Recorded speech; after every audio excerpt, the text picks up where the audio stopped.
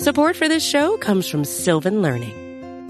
When children love learning, they can tackle any challenge life throws at them. Sylvan's Insight Assessment can help you determine if your child is ready for what's ahead. It can also identify gaps in learning and point out areas that could be of concern for your child so they can tackle what's to come. And right now, it's the best price of the year at $29. Go to sylvan29.com to learn more and get your child's assessment for only $29. That's SYLVAN 29.com. Hi, I'm former Buffalo Bills wide receiver Don Beebe, and you're listening to Nate and the Fellas on Circling the Wagons podcast on the Buffalo Rumblings Podcast Network. Because nobody circles the wagons like the Buffalo Bills. Go Bills.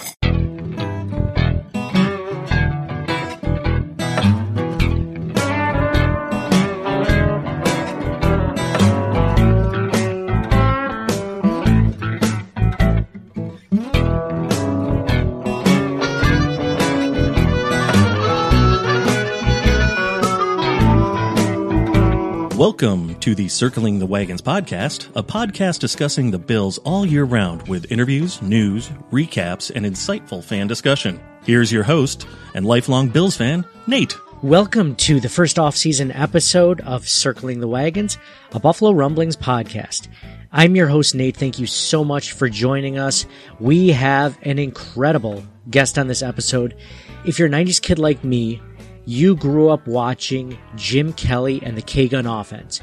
Or if you're younger than me, you've at least heard legends of this offensive scoring juggernaut.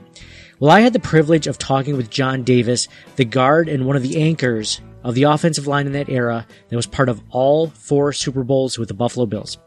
We talk about suffering huge loss in the playoffs and Super Bowls, finding the motivation to pick yourself up, dust yourself off, and make a run the next season. We talk about being at a Super Bowl, how it felt in that period of time as a young player, the similarities between the current Bills coaching staff and roster and the ones John had during his tenure.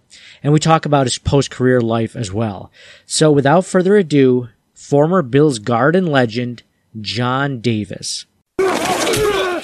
He is a former offensive guard of the Buffalo Bills, a former 11th round pick of Houston in 1987 out of Georgia Tech. He was with the Bills from 1989 to 1994 and an important part of the offensive line through all 4 Super Bowls, and won the NFL's Ed Block Courage Award in 1993, an award given to honor one player from each NFL team who, in the eyes of his teammates, exemplifies a commitment to sportsmanship and courage. We'd like to welcome John Davis to the podcast. John, it is so good to finally talk to you. How are you? I know we've been aiming for this since October, but thanks for your patience, and I'm happy to be with you. Hey, this is a good time to get you. I mean, the season ended. You're a busy guy. I understand. And let's start off in talking about the playoff loss last week. Now, last week's AFC Championship loss to the Chiefs was heartbreaking for fans and also for Bills players. You can see it in the photos. Stephon Diggs stayed on the field to see the AFC champion Chiefs get presented the Lamar Hunt Trophy. It was a very emotional image. You've been to Super Bowls, but you were also with Buffalo for a season where you didn't make the Super Bowl. For example, your first season in 1989, when the Bills lost to the Browns in the divisional round. First, let me ask you if you remember how you felt following that loss. Yeah, I didn't play a whole lot that season for the Bills, but yeah, any loss is hard, especially the last one of the season. I just remember that. I remember the team from the year before because I played for Houston and we lost to Buffalo. I believe it was on New Year's Day. I think it's Buffalo's first home playoff game that they had there in quite some time. And, but I remember going to the Browns knowing what type of team we had, and the breaks didn't go our way. And I think what you do is that you kind of get an idea of what, after the season, going into the off season, you get some type of idea of what kind of nucleus and camaraderie you have on that team. And you had an idea that we were going to be a very good football team, but we didn't really know until we got to training camp for the '90 season. Because the next season you did go to the Super Bowl. I mean, how do you take those feelings of disappointment and turn them into motivation? Or is that something like, I mean, how do you get to that point? I have to credit the organization, but I also credit the players. I credit Jim Kelly, Kent Hull, Will Wolford, Darryl Talley, Bruce Smith, all of those guys, Andre Reed, because they're the ones that kind of set the tone at training camp in '90, and you could just kind of feel it that we can be special if we do this, this, and this, and we made a commitment to each other to do that. And we lost a couple of key players after the Browns loss, but we gained some players, and it was just a matter of, we know how good we are. In order to make it to our goal of the Super Bowl, this is what we have to do, and everybody bought in. Wow. And that's the most important thing, and that happened for 4 straight years. It happens every year, but it happened. It just so happened that those 4 years that we were determined and understood, and we were friends, and not only teammates, but we were friends. And we trusted each other. And I think that's the most important thing. And that's what I see with this team. I know we might talk about it later, but while it's on my mind, the reason why I've liked this team the last 2 or 3 years is because, one, they want to stay in Buffalo. To me, it seems like that they genuinely want to stay there. And in order to understand Buffalo, you've got to get out and meet these people. You have to get out and break bread with them, have a drink with them, and understand the passion that they have as fans for 60 years plus. And then once you do that, and once the fans know that you buy into not only the Bills, but if you buy into the community, man, they'll jump on your bandwagon in a heartbeat, and they'll be a fan for life. And that's the way I've always felt about Buffalo. Wow. Wow, great. Well, let's go into that. I mean, you were released from the Oilers before the 1989 season when the Bills signed you, and here you are, a young man who grew up in Georgia, got drafted in Houston, and then moved to Buffalo, New York, of all places. I mean, what ran through your mind as you made that move? Well, all I wanted to do is play. In the back of my mind, I had to find a fit for me.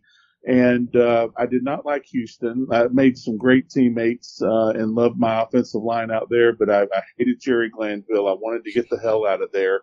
And ultimately, after visiting 7 or 8 teams, it came down between Buffalo and Detroit. And I'm not kidding when I say this. I called my wife from the Buffalo airport after a meeting with the Bills, and I said, Hester, it's 6 inches of snow on the ground. It's coming down unbelievable.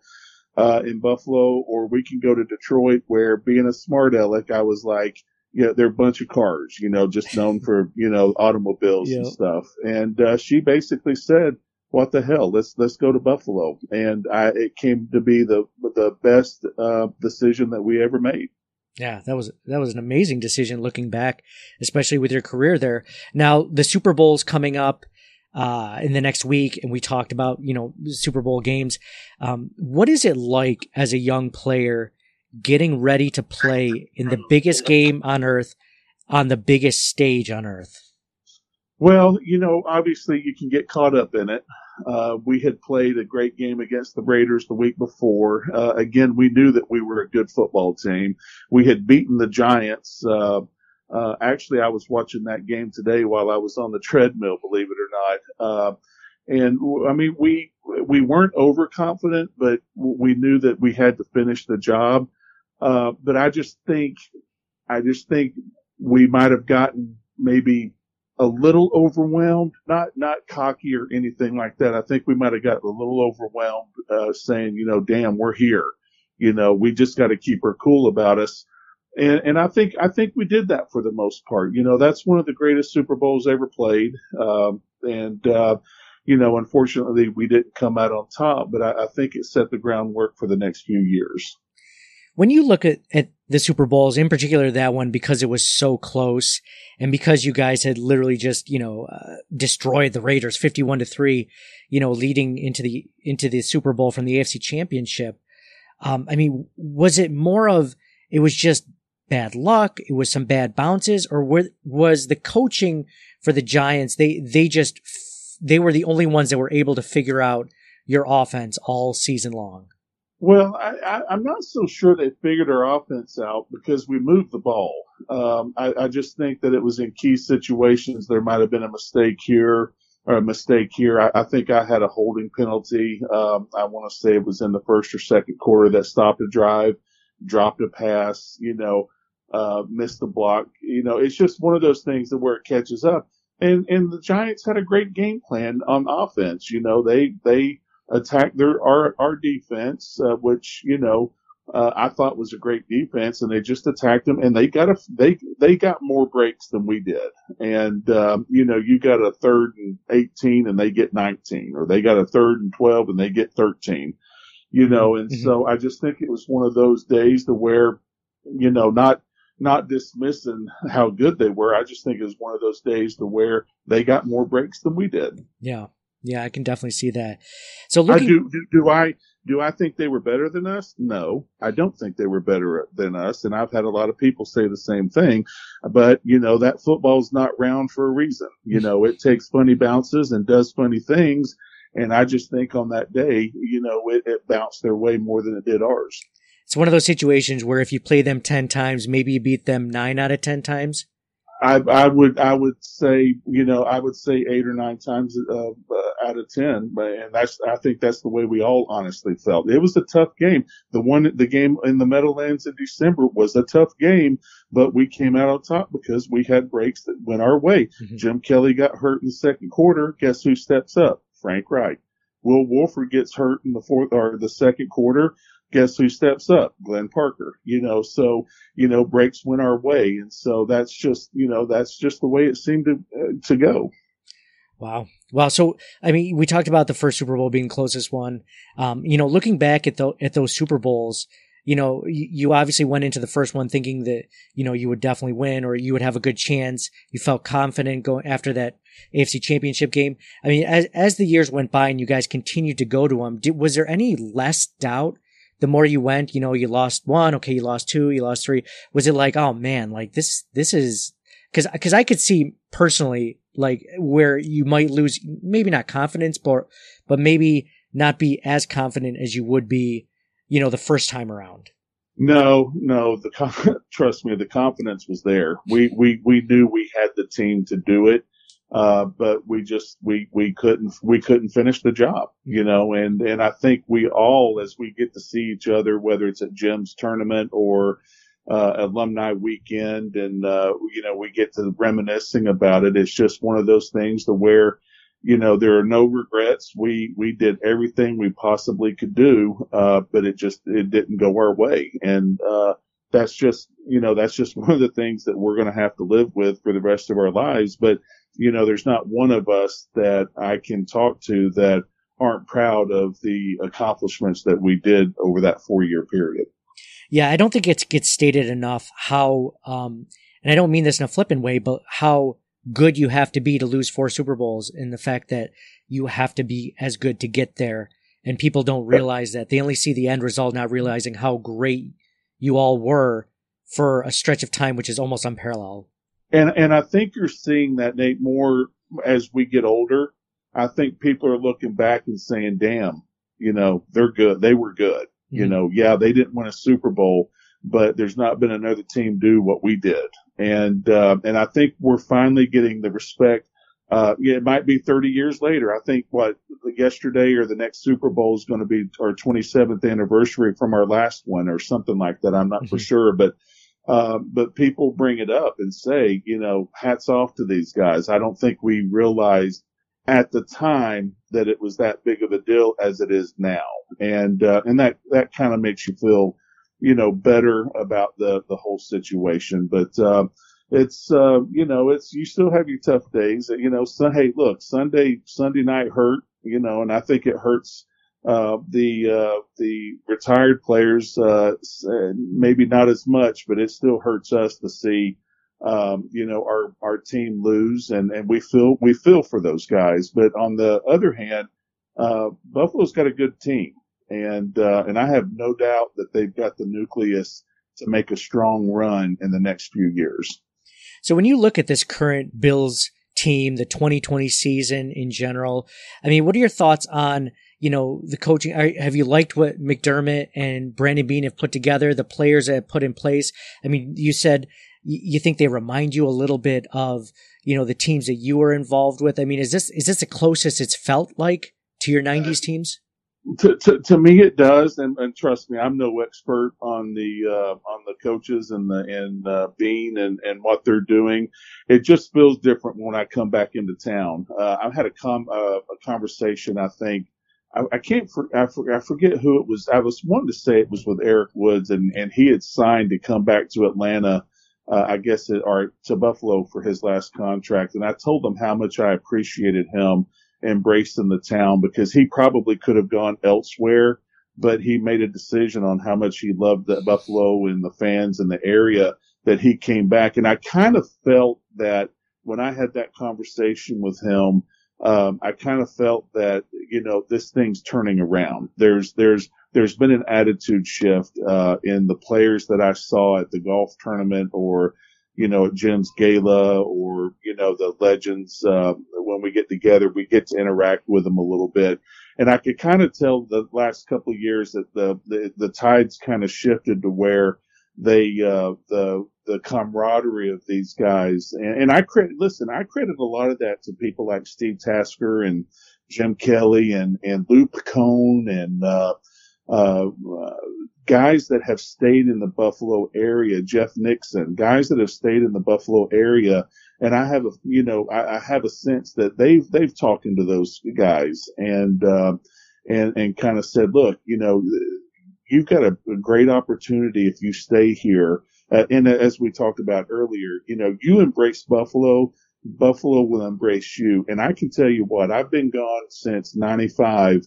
And when I come up to Buffalo during the times that I get to, I have never in my life felt more welcomed when I get off the airplane. People recognize me off the airplane. They recognize me when I go out to my gin mills with my friends and see old friends like that. And that's a great feeling. And to me, it feels like, I did leave a little bit of a positive impact on the community that I love so much. Absolutely. Absolutely. It's good to know that. In a weird way, I mean, you mentioned, Kelly and Tasker and the guys that stuck around in the area. I mean, your friendships with them, with going to, Jim's golf tournament and just in general, do you think in like a weird way, the success of the team currently has kind of helped your relationships with these guys? Cause it's more fun to talk about your former team when they're actually doing well. Yeah, no, and it does. I mean, we're getting on up there, and, every year is precious when we come up there because, if a guy's not feeling well and couldn't make it and stuff, you start worrying about each other. But I think it just helps us.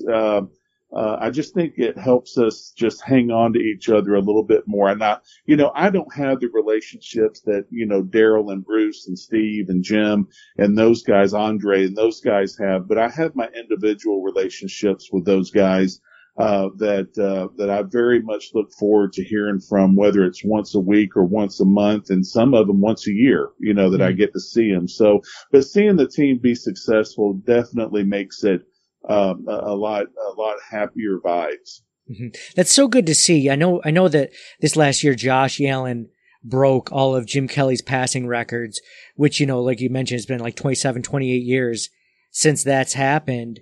That it's more of a positive thing for the former Bills. Like I always think of the 72 Dolphins and how they pop champagne every time the last undefeated team loses in the NFL because they want to be the only team that ever went undefeated. And I always kind of think at least personally, like how petty that is. But to see you guys, embrace something, and even though they might be, they could win a Super Bowl, and it sounds like, if they did something that you guys weren't able to do, you'd still be happy for them and you'd still be rooting them on, as a positive instead of like, I can't believe they did it. It's just, that's kind of a great thing to see. I think that speaks to your relationship with the city and his teammates. Nobody would be happier. I had 30 people out by my fire pit. I went up to my old dive bar for about the first half because I was promoting some barbecue that I'm going to sell. And I came back home, and right behind my to the side of my house, they have the high wires, I forget what you call them, but there's a little opening out there, and I had 30 people out there, and I converted them all to Bills fans. And nobody wants to see Buffalo succeed like I do. And as far as the records go, Jim doesn't care about records. Jim cares about winning, and he cares about the guys going out there and putting a good product on the team and representing the city well. And he knows that the wins will come. And I'm sure that there wasn't anybody more happy than Jim when Josh broke the records that he did. And I see a lot of Jim and Josh. I just see you can look at a kid in his face and just kind of have an idea of what's in the back of his mind. And I think the kid did a great job this year. And I like I said, Kansas City hurts. But I think, instead of sticking your head in the sand or being sullen about it, I think they're going to start to work. They're going to take a month or two off, heal up their bodies, and then they're going to get back to work. And that's what you got to do. And I think that they have that mature makeup about them that is going to make the next few years a lot more exciting for us. Yeah, great. So, I have to ask you now about your life after football. Since you retired from professional football in 1994, I know you came up for a few years ago to lead the charge for the Bills-Texans game. You're still involved, like you said, coming up to Buffalo at least once a year. What are you up to nowadays, and what keeps you busy? I am just the other day, I decided that I'm going to kind of be semi-retired. I grew up in the restaurant business with my parents up in Ellijay, where I was born and raised. And my brother and I are going to start dabbling a little bit in barbecue and do some smoked meats. And my wife is working, and she does very well. And she came to me one day, and she's like, you know what? I want to get to the point to where you can finally stop what you're doing and do what you love. I've been in sales since I left in '95, and I'm ready to work for myself, and I'm doing something that I enjoy, and I get to include my brother with it. And I just cut a deal with a restaurant down the road from me that we're going to provide some barbecue and some corned beef and some stuff like that to them. And so it's I'm finally starting to be able to enjoy that. Oh, great. Great. Now, I know you also do some work with the Georgia Mountain Hospice. It's an organization that you started with your wife. Could you talk a little bit about that and how you got into it? Well, my grandmother had Alzheimer's, dementia, and I saw my mom's health just declining, having to take care of her 24/7. And I went up to a good friend of mine, Gina Penley, at I think at the time it was called North Georgia Health, Home Health Department. And I believe this was 92. And I said, Gina, what can I do for you? What can Hester and I do for you that you really need? And she just said, we need a hospice. And I said, okay, let's sit down. Let's talk about it. Let's talk about the vision, talk about what you want me to do, how you want me to be a part of it. And we did. The very first year, we raised close to $60,000 to give it seed money. And then this year, in October, we had our 28th tournament that put us over $900,000. And then in June, we'll have our 29th tournament. But the thing that's so special about our North Georgia Mountains Hospice is that it's nonprofit. We turn no one away. And we charge nothing. We are there for them, and the laws and the regulations have changed a lot with hospice care, but Gina's done a phenomenal job of staying on top of it. And, we just feel like it serves about a 13 county area. We've been, the people have come in to try to buy us out, and we're not interested because they wanted to be for profit. And I made the promise when we started this off that it will always be nonprofit, that we will not take one dime from anyone. And that's the way it's been. And so it's very close to my heart. My mother had dementia and passed away. Unfortunately, we weren't able to care for her because of how fast that disease progresses. But, we've had several family members that I have been able to, assist, in their final days. But just to see what these people do, is just unbelievable. I mean, I couldn't do it, but to see what Gina and her team does is just absolutely unbelievable. And I've made my kids, I said, look, when I'm gone, I said, this thing's going to keep going. And, because this is one thing that we can give back to our community that would make the difference in a lot of people's lives. And it's, unfortunately I can't have celebrities at ours because it's up in a small town. And, actually I grew up in LJ, and the hospice is located in Jasper, a town south of us. And it's just hard for us to raise a lot of money to be able to have celebrities come up. But, I'm going to try to have 3 or 4 guys come up for our 30th year, that live close in the area, and just bring them up and be a part of it. I wish I could raise Jim Kelly money, but, I can't. We average anywhere from 30 to 35,000 a year.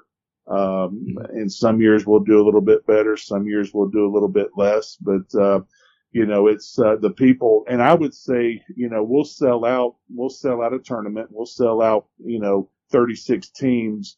And out of those 36 teams, 30 of those teams have probably played in 25 or more of the tournaments. And, so the backing that we have, the support that we have is something that I'll always appreciate. Now, where can people find information about the Georgia Mountain Hospice if they want to donate or anything like that? They can, I believe the website's www.georgiamountainshospice. It has an S on it. .com, and then I'm not for sure if it's on my website, which is www.therefrigeratormover.com. It's just a website that my daughter made for me, kind of documenting my days at Georgia Tech and in the NFL. I'm contemplating writing a blog and just getting on there since I'm going to have a little bit of free time, but I do speaking engagements if it ever comes across. I help coach my boys in football in middle school, so was active during that time. Like I said, my oldest daughter is an IBMer up in Raleigh, and then my youngest daughter, who is a senior this year, Julia, she will be playing beach volleyball for the University of Tennessee at Chattanooga in the fall. And she's worked very hard for that. My oldest son, Harrison, played football at the Citadel, and he lives over there now. And then my second son, John Henry III, is in college at college here in town called Kennesaw State, and he's pursuing his finance degree. So, we're almost empty nesters, and I'm enjoying it more and more every day. I love talking to people that do motivational speaking and work and do speaking engagements in general. I mean, without giving your speech away, I mean, what's the theme of these discussions, and who is your target audience or the people that you're looking to talk to?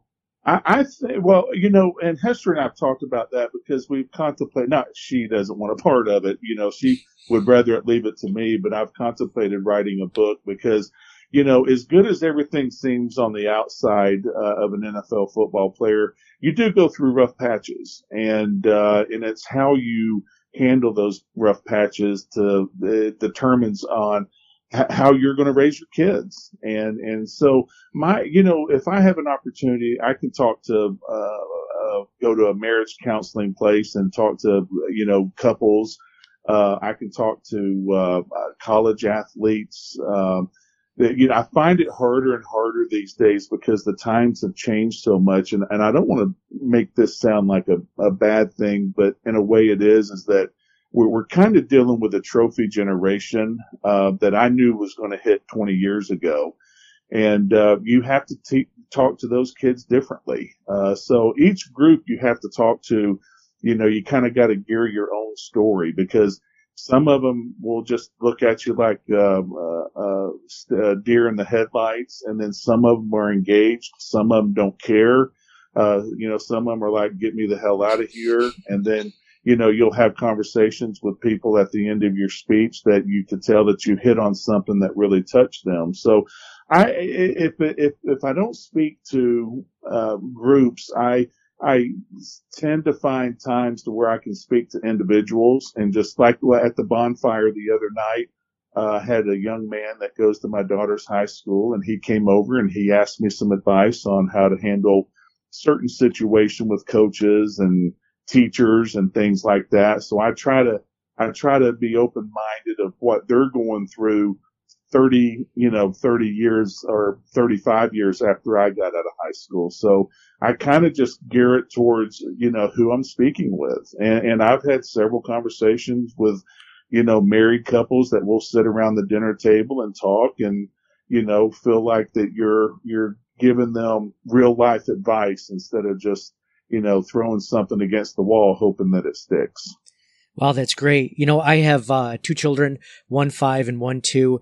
And if I want them to end up like your children, where they're successful, they go to college, they're working, they get degrees, they're playing sports. I mean, is there something that you found in your time as a parent, or, in any facet of parenthood that you could give for people like me, or people, that are listening that either have small children or one day will have children?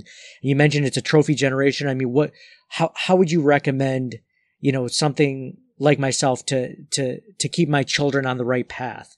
Well, and saying what you're just saying, Olivia's 30, Julia just turned 18, so I got a 12-year gap there, and I've had to teach each one of my kids differently. But I think the one thing that Hester and I have done throughout raising them, and trust me, we have not been perfect, but we've done what we thought was the best way to handle certain situations, is to be honest with them. Don't lie to them, and tell them, you're going to have to work for this. Respect your elders, respect your teachers, respect your coaches. If you're going to play a sport, then you play it 100%.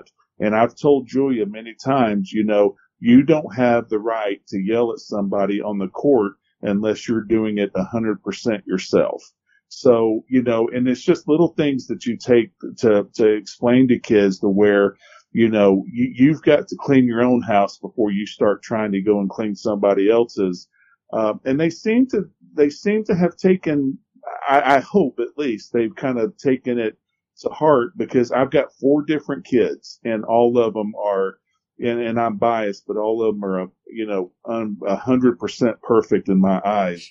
But it was a lot of work, and I have to give my wife Hester a lot of credit, because she stayed home during their formidable years of raising them while I was on the road selling, and she did a fantastic job with them. But when I would enter in, that I would take on a different role, but it was always a role that Hester and I would work together, and to make sure that we were on the same page. Some things, the truth hurts, and it's like I told my kids, I said, the film doesn't lie. You can sit there and make any excuse you want to, but as soon as you turn the film on, it's going to show you exactly what you did. And they seem to take a hold of that. Like I said, they're all 4 different. They were all 4 athletic. They're all 4 smart. But the personalities,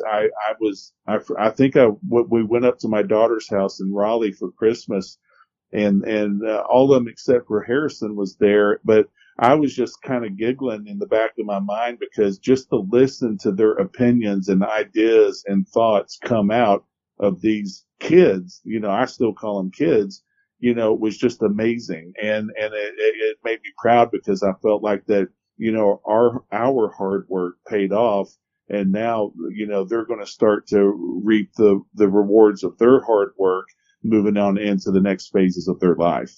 Wow, that's awesome, John. John, thank you so much for taking the time to talk to us on Circling the Wagons podcast. Where can they find you on social media? Social media, and I couldn't even tell you. I'm on Twitter. I don't do it as much as I used to, but and then Facebook. I'm obviously on Facebook, and then gosh, I haven't figured out this Instagram thing yet, which I was told that was pretty big. I guess I need to learn something about that. And then, I guess there's a new fad out called TikTok. So I got, if I'm going to promote this, barbecue business, I need to figure out, what I need to do, but I'll get on your Twitter site and throw you the handles and, so everybody can find out. But then, hopefully going to start having some more action on my website, www.therefrigeratormover.com, and people will be able to find out more there. So the refrigeratormover.com, does that have anything to do with William Perry, the fridge? It does. My sophomore year, we had a big game at Georgia Tech. I was a sophomore, played center, was going to play against, William Perry. I did not think a good game, but there was a writer in the area with the Atlanta Journal-Constitution named Dave Kindred. And we ended up winning that game. And then the next morning, Dave came out, in the paper and, I forget the headline. It was something like the refrigerator mover, has been born or something like that. And, so that I can go to a Georgia Tech game today and I can honestly say that I don't think 90% of the people know who I am, but they know who the refrigerator mover is from grandparents to parents to kids. The grandparents would tell his kids, look, that's the refrigerator mover. And, you'll sit there and sign autographs and tell stories. So that name has stuck with me, ever since, 1984. And, so that's why my daughter wanted to go ahead and do the website, in honor of that. And which I very much appreciate. Does William Perry know that that's your nickname as well? Oh yeah, he does, because we talked about it when we played each other, and then I thought he doesn't really like it, but I was fortunate enough with my two guards. I was fortunate enough to have a good game for what they considered a good game. I think I was Sports Illustrated Offensive Player of the Game that week, and so I grade myself harder than writers do, but. So it was just a name that was born and it stuck with me ever since. And it's something that I appreciate, and it makes me feel good because, my legacy at Georgia Tech is very secure, but it's always nice to go down there and be recognized, by the younger generations. Well, great. So the refrigeratormover.com and your Twitter handle is at John Davis _65. On Twitter. So, John, that's it. Yep. I got it right in front of me. We sincerely appreciate you coming on. And I'm so glad we could finally do this. Best of luck in the future. And we look forward to talking to you again sometime. Thank you so much. I do appreciate it. I miss Buffalo. I love Buffalo. I love the fans. I love the city. And, I can't wait to get back up there, hopefully in the summertime. I want to thank John Davis for coming on and talking Buffalo Bills with us on the podcast. We're going to take a vacation this next week, so we won't be on for a couple of weeks. But I just wanted to discuss something really quick as far as what my personal rooting interests are for this upcoming Super Bowl with the Bucs versus the Chiefs. Very controversial amongst Bills Mafia. Who do you vote for? Who do you root for? Who do you want to win? And I threw a poll out there on Twitter, received almost 1,000 votes. I said, Bills Mafia, who are you rooting for in the Super Bowl? Kansas City Chiefs, the Tampa Bay Bucs, and no idea, maybe neither. And as you can guess, no idea, maybe neither got the most votes with 46% of the votes. But it was very close between the Chiefs and the Bucs. The Chiefs edged out the Bucs 30% to 24%. And I got to be honest, the more I think about it, and recency bias plays into a lot of this, but I think I'm going to root for the Bucs. Now, hear me out before you chastise me for rooting for a team that has Tom Brady on it. Reasoning behind this is, personally, I'm just that, I guess, resentful as far as what happened in the AFC Championship game versus the Kansas City Chiefs and the Buffalo Bills. I thought that the Chiefs were a lot dirtier than I thought that they would be of a team, especially a team that was blowing out the Buffalo Bills for most of it. There was the chippiness between the defensive tackle Chris Jones and him punching John Feliciano. Then obviously there was Okafor and the late hit on Josh Allen, which ended up, causing a scuffle on the field and then a little bit on the sidelines. And then, there was that body slam that one player, that one defensive back had on Stephon Diggs that drew a penalty. I thought that was a little ridiculous, overdone. It was just, the Chiefs fans are pretty annoying too on Twitter. So I'll say that. And if I really think about it, so the only reason to really not like the Bucs is I have no problem with the franchise in general. I like Bruce Arians as a head coach. I think he's really cool, actually. I think he's brought a lot to the game from a passing offense. And I don't hate Tom Brady as much as I used to. He's not on the Patriots anymore. And if you really think about it, what did Tom Brady really do to the Buffalo Bills except beat them? Except beat them all the time, because the Bills were a pretty bad team for most of the last 20 years. It wasn't like he did anything specifically bad to them. I could argue that Gronkowski being on the Bucs is actually more egregious because of that dirty, cheap shot he took on Tre'Davious White a couple of years back. So I think it's even more of a reason not to like the Bucs based on not liking Rob Gronkowski.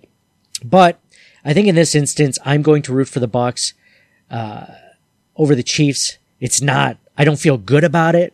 I feel a little dirty rooting for them.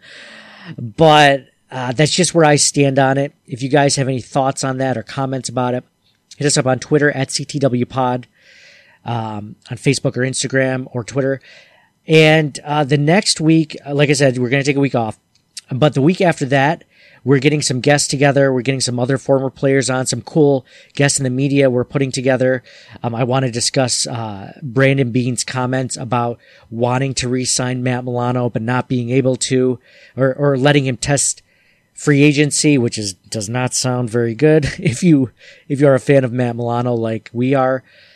And so we're going to do this. But what I need from you guys, I'm going to need some help from you over the next few weeks.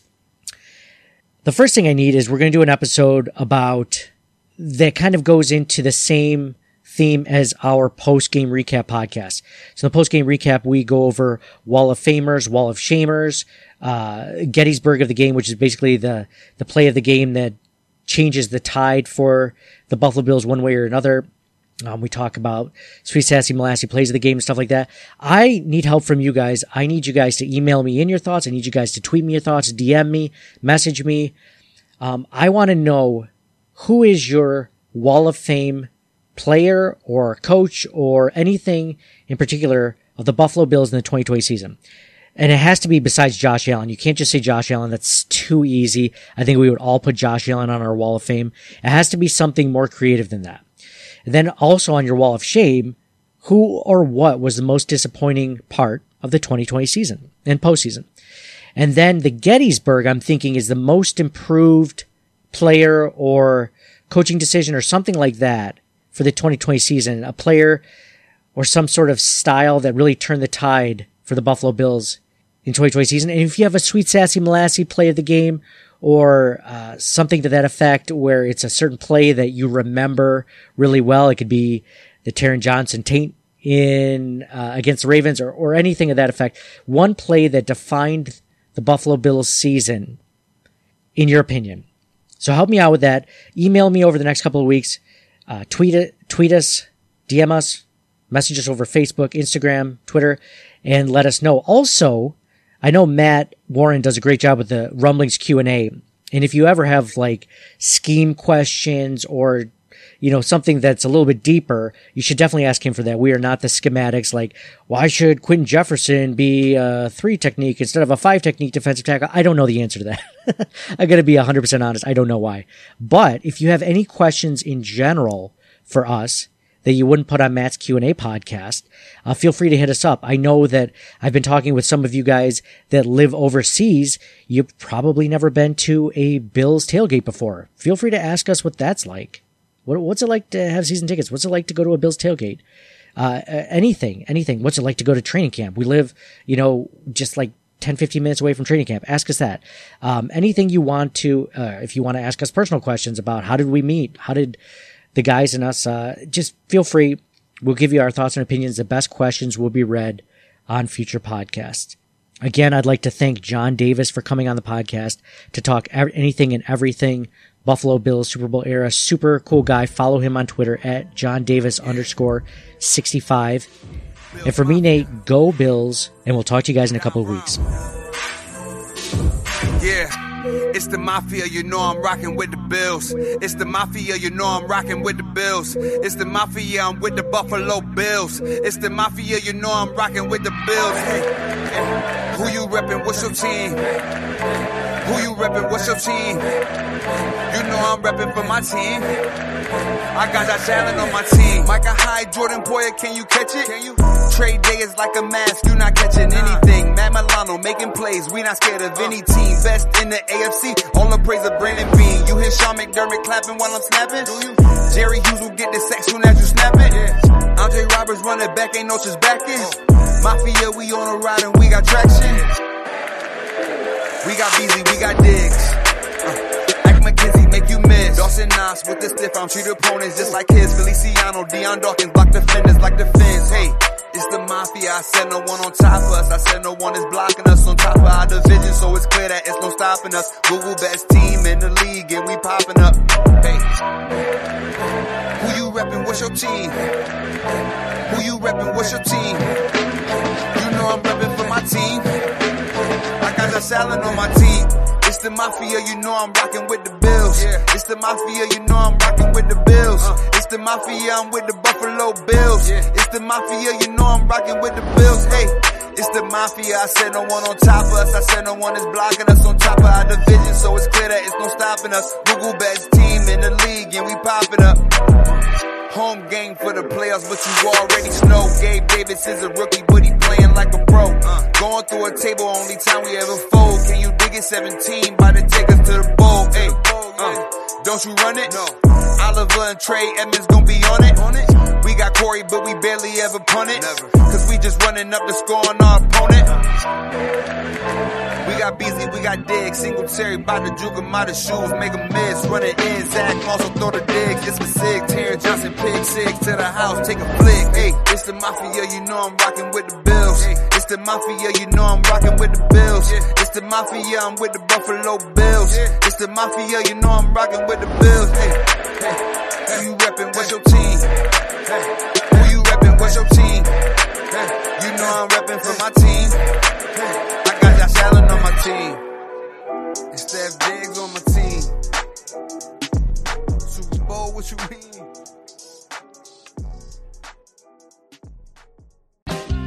Thank you for listening to the Circling the Wagons podcast. Download and subscribe to us in your favorite podcast service. Email us at ctwpod@gmail.com. That's Charlie Tango Whiskey Pod@gmail.com. Follow us on Facebook and Twitter at CTWPod. And most importantly, go Bills! Nobody circles the wagons like the Buffalo Bills. Nobody circles the wagons like the Buffalo Bills, Nate.